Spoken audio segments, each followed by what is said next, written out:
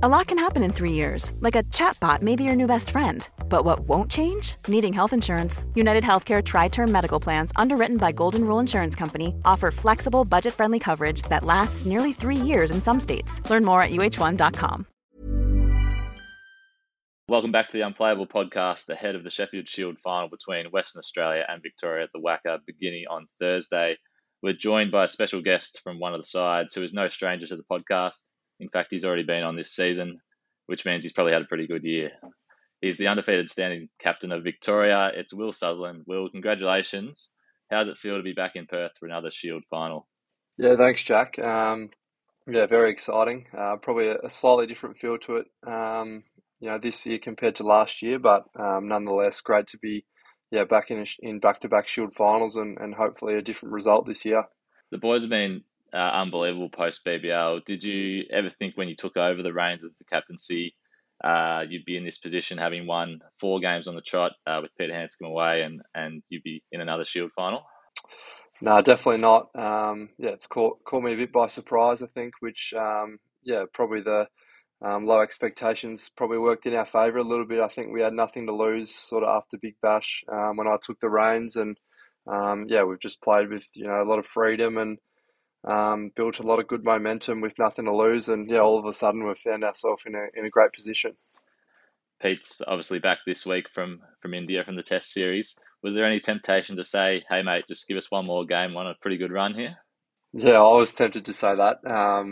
Probably not in my rights to say something like that. So, no, it's his team, and he's batting very well at the moment, and he was, captaining us beautifully. He captained us to the win before he went away before Big Bash. So, I think you could look at it as though he started the winning streak for us as well, really. So, great to have him back. And how have you found the captaincy? Has it been something you've done before through juniors or representative cricket? I've captained a lot, sort of school cricket and pathway stuff. So, familiar to it a bit. Haven't captained much senior cricket, obviously, but I love captaining and definitely loved the last few months. I think it, potentially is even made easier captaining senior cricket just because you're surrounded by quality players. You don't have to tell them as much what to do. They all know their game so well, and you've got players like Marcus Harris, Trav Dean, John Holland to lean on out in the middle. So, I think my role was made pretty easy, but I absolutely loved the last few months captaining. And talk us through sort of how it came about. Obviously, there's a few contenders, as you mentioned, to take over from Pete when he got selected in the Australian squad. What were the conversations like with, I imagine it was yourself, Chris Rogers, the coach, David Hussey, Graham Manu even, potentially? Yeah, I think just given the squad's quite young, is potentially a thing that helped me because I can connect quite well with the younger players. So, and hopefully they're looking to the future a little bit there. It's something I'd love to do, one day full time. So, very honoured that they looked to me to do it. They could have gone with Marcus Harris, but took a chance with me, and very grateful. And as I said, I loved the experience. Well, it's certainly something you've excelled at, mate. It's been great to watch. What have you sort of put this form down to so far post BBL, and even prior to that with the New South Wales game? 5 wins under the trot to qualify for a Shield final. You mentioned freedom before. It just seems like the group's playing with this immense confidence and discipline at the moment. Yeah, I think definitely that has probably come mainly from our bowling group. Such a young bowling group. A couple of guys were going okay before Big Bash, but 2 in particular, maybe 3, have hit their straps. Fergus O'Neill, Mitch Perry have both sort of found form. They can't miss those 2 at the moment, and John Holland as well was one that started bowling really well as well. So I think when you've got a bowling attack where pretty much every bowler's just in a good place, it gives the opposition no respite. So we're able to just keep coming the whole time, and the bowling attack probably led us, and Matt Short as well was another one that was potentially a missing piece that just he's hit great form and back-to-back hundreds. It's hard to lose games when he's batting like that. We had Matt Short, guest on the podcast last week. He obviously talked about a bit of baseball being his inspiration. You've you've mentioned that as well as kind of a theme in your batting. Can you talk us through that and how that sort of freedom going out there and just, I guess, playing, looking to score and take the game on has helped your batting as well? Yeah, I probably can't do it as well as he can. Yeah, he's absolutely smacking him at the moment. But I think yeah, just that element of looking to score for me definitely helps me move better out in the middle. I think if I'm yeah getting a bit defensive and sort of worried about getting out, that's when I can get into trouble. So yeah, looking to score at all times and moving the game forward. Yeah, and to have England cricket team doing it like they are, it's good to sort of see that you're not the only one that's having that mindset out in the middle. When we had you on prior to the season, if our listeners want to go back and listen to that, we had Will on in September prior to the domestic season. But you said your batting output was a big focus for the season. You got 100 in that first game against South Australia at Karen Rolton Oval. Then you did quite well for the Renegades when you had an opportunity in the Big Bash. You're now batting at 6 for Victoria. Is it the season you'd hoped for batting-wise when we spoke to you that early in the season? I think overall I'd have to be happy. Given I made 100 first game, potentially I would have liked a few more bigger scores in there. But yeah, it's a step in the right direction, and yeah, lucky to be batting at 6 at the moment. So I probably need to make a few more runs to properly lock down that spot. But yeah, as I said, it was a focus, and yeah, I'd have to be happy. It's a step in the right direction. So hopefully it can continue trending upwards. 383 runs, as I touched on, a career best batting season, a career best bowling season, 36 wickets, and fielding as well. Looking at those stats, 9 catches. Is it something you've been building towards for the last few seasons? This season that you've had?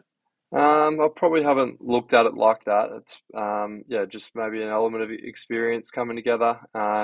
Haven't changed, a whole lot either way. I think I'd been bowling well for the last few seasons, so I'm happy with where that's going, and just keep chipping away on that. I think yeah, as we said, like the batting was the main thing that needed to improve, and yeah, proud of the way that I was able to do that.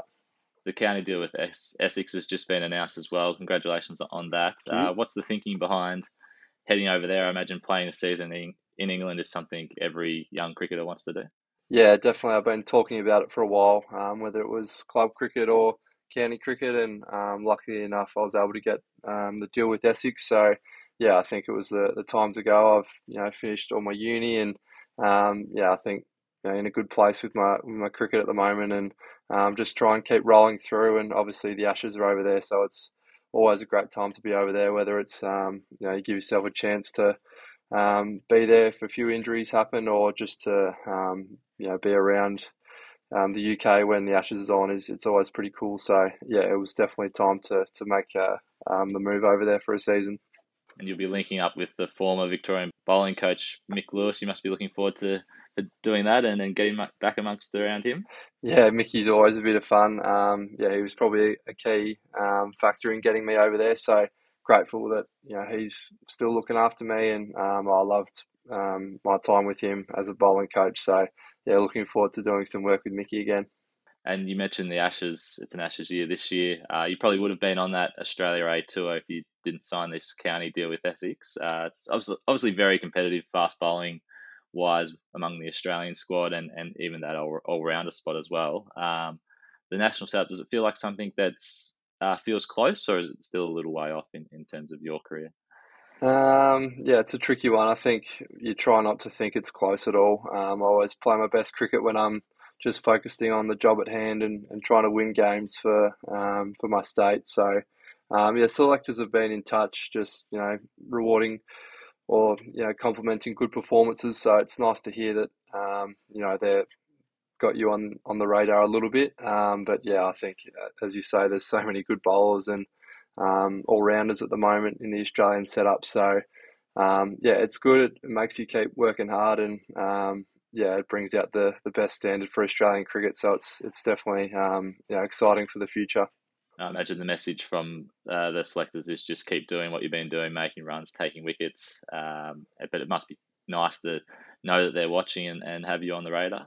Yeah, exactly. Yeah, nothing changes, which is what George Bailey said to me. So just keep trying to put performances on the board. But yeah, as I said, just the main thing is definitely, this final, this game, and, when I get to Essex, trying to contribute and lock my spot down for them as well.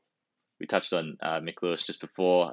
He probably started the journey with this group of bowlers coming through at the moment that's now playing the Shield final. It's been continued on by Adam Griffith this season. What sort of new ideas has he brought to the table, I guess, and sort of his input on the group this year? Yeah, Griff's been great. He's a really calm head around the group. Great technical bowling coach, and also, I loved the stuff he had for white ball as well. He obviously coaches IPL cricket, so he had plenty for us in the limited overs stuff. But yeah, he's great. We had a lot of great bowling meetings before games, and he was great to lean on during games as well, just if we weren't quite hitting our lengths. So we were very lucky to have Griff. He's been with us for 2 years, and hopefully many more years to come. And last year, going to the Shield final, you took 5 wickets in that second innings against WA. Obviously, a drawn final, and WA got over the line on first innings bonus points. But that must give you a lot of confidence heading into the rematch this season, knowing that you've been in that sort of pressure situation before and performed quite well. Yeah, I think it definitely helps. Just the WACA in general, I've loved playing there for the last few years. So, nothing changes for me. Same length, same stuff. But nice to have a bit of confidence, I guess, that final's just another game, and I could do well last year. So, hopefully, I can contribute in a good way again this season. It's obviously a bit more of an experienced group going over this year. Can you feel that around the squad in Perth at the moment? And a lot of players have been there before. They know what to expect. Is it a bit a more confident feel going in this year? Yeah, definitely. I think last year as well, we played WA last game of the season, and they absolutely smashed us. So I think that definitely dampened our feel leading into the final. Whereas this year we've been able to beat them, last week, and we continue to take that confidence into this game, I think, and just the way that everyone's in a really good place in their game, and a lot of young players doing well, a lot of energy. So it's definitely a different feel, and hopefully that shows in the result. You mentioned that win last week, first time Victoria's won at the WACA since October 2018. Last year, obviously heading into that match, you'd already qualified for the Shield final. This year, heading in, you needed a win to qualify. Did that help in a way in getting that victory, I guess, and then added to that the confidence going into this week of having beaten them last week? Yeah, potentially. I think if we won last year, we would have got a home final to play at the Junction. So I think there was still plenty to play for. I'd like to think that we were trying to win just as much in both games. But as I said before, it's probably a slightly different feel than last year. I think just the amount of confidence and momentum the group's got. We're in a great place, and then you add Hanscom and Toddy Murphy coming back into the group as well. It's really exciting.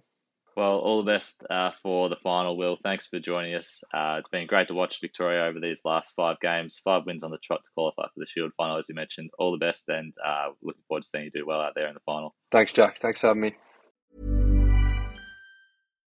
If you're looking for plump lips that last, you need to know about Juvederm lip fillers. With Juvederm Volbella XC and Juvederm Ultra XC, your lip look, whether it's subtle or bold, can last up to 1 full year with optimal treatment and no additional maintenance. Find a licensed specialist and see if it's right for you at Juvederm.com today. That's JUVEDERM.com. Add fullness to lips in adults over 21 with Juvederm Volbella XC or Juvederm Ultra XC. Do not use if you have severe allergies or a history of severe allergic reactions, or if you're allergic to lidocaine or the proteins used in Juvederm. Tell your doctor if you have a history of scarring or taking medicines that decrease the body's immune response or that can prolong bleeding. Common side effects include injection site redness, swelling, pain, tenderness, firmness, lumps, bumps, bruising, discoloration, or itching. As with all fillers, there's a rare risk of unintentional injection into a blood vessel, which can cause vision abnormalities, blindness, stroke, temporary scabs, or scarring. For full, important safety information, visit Juvederm.com.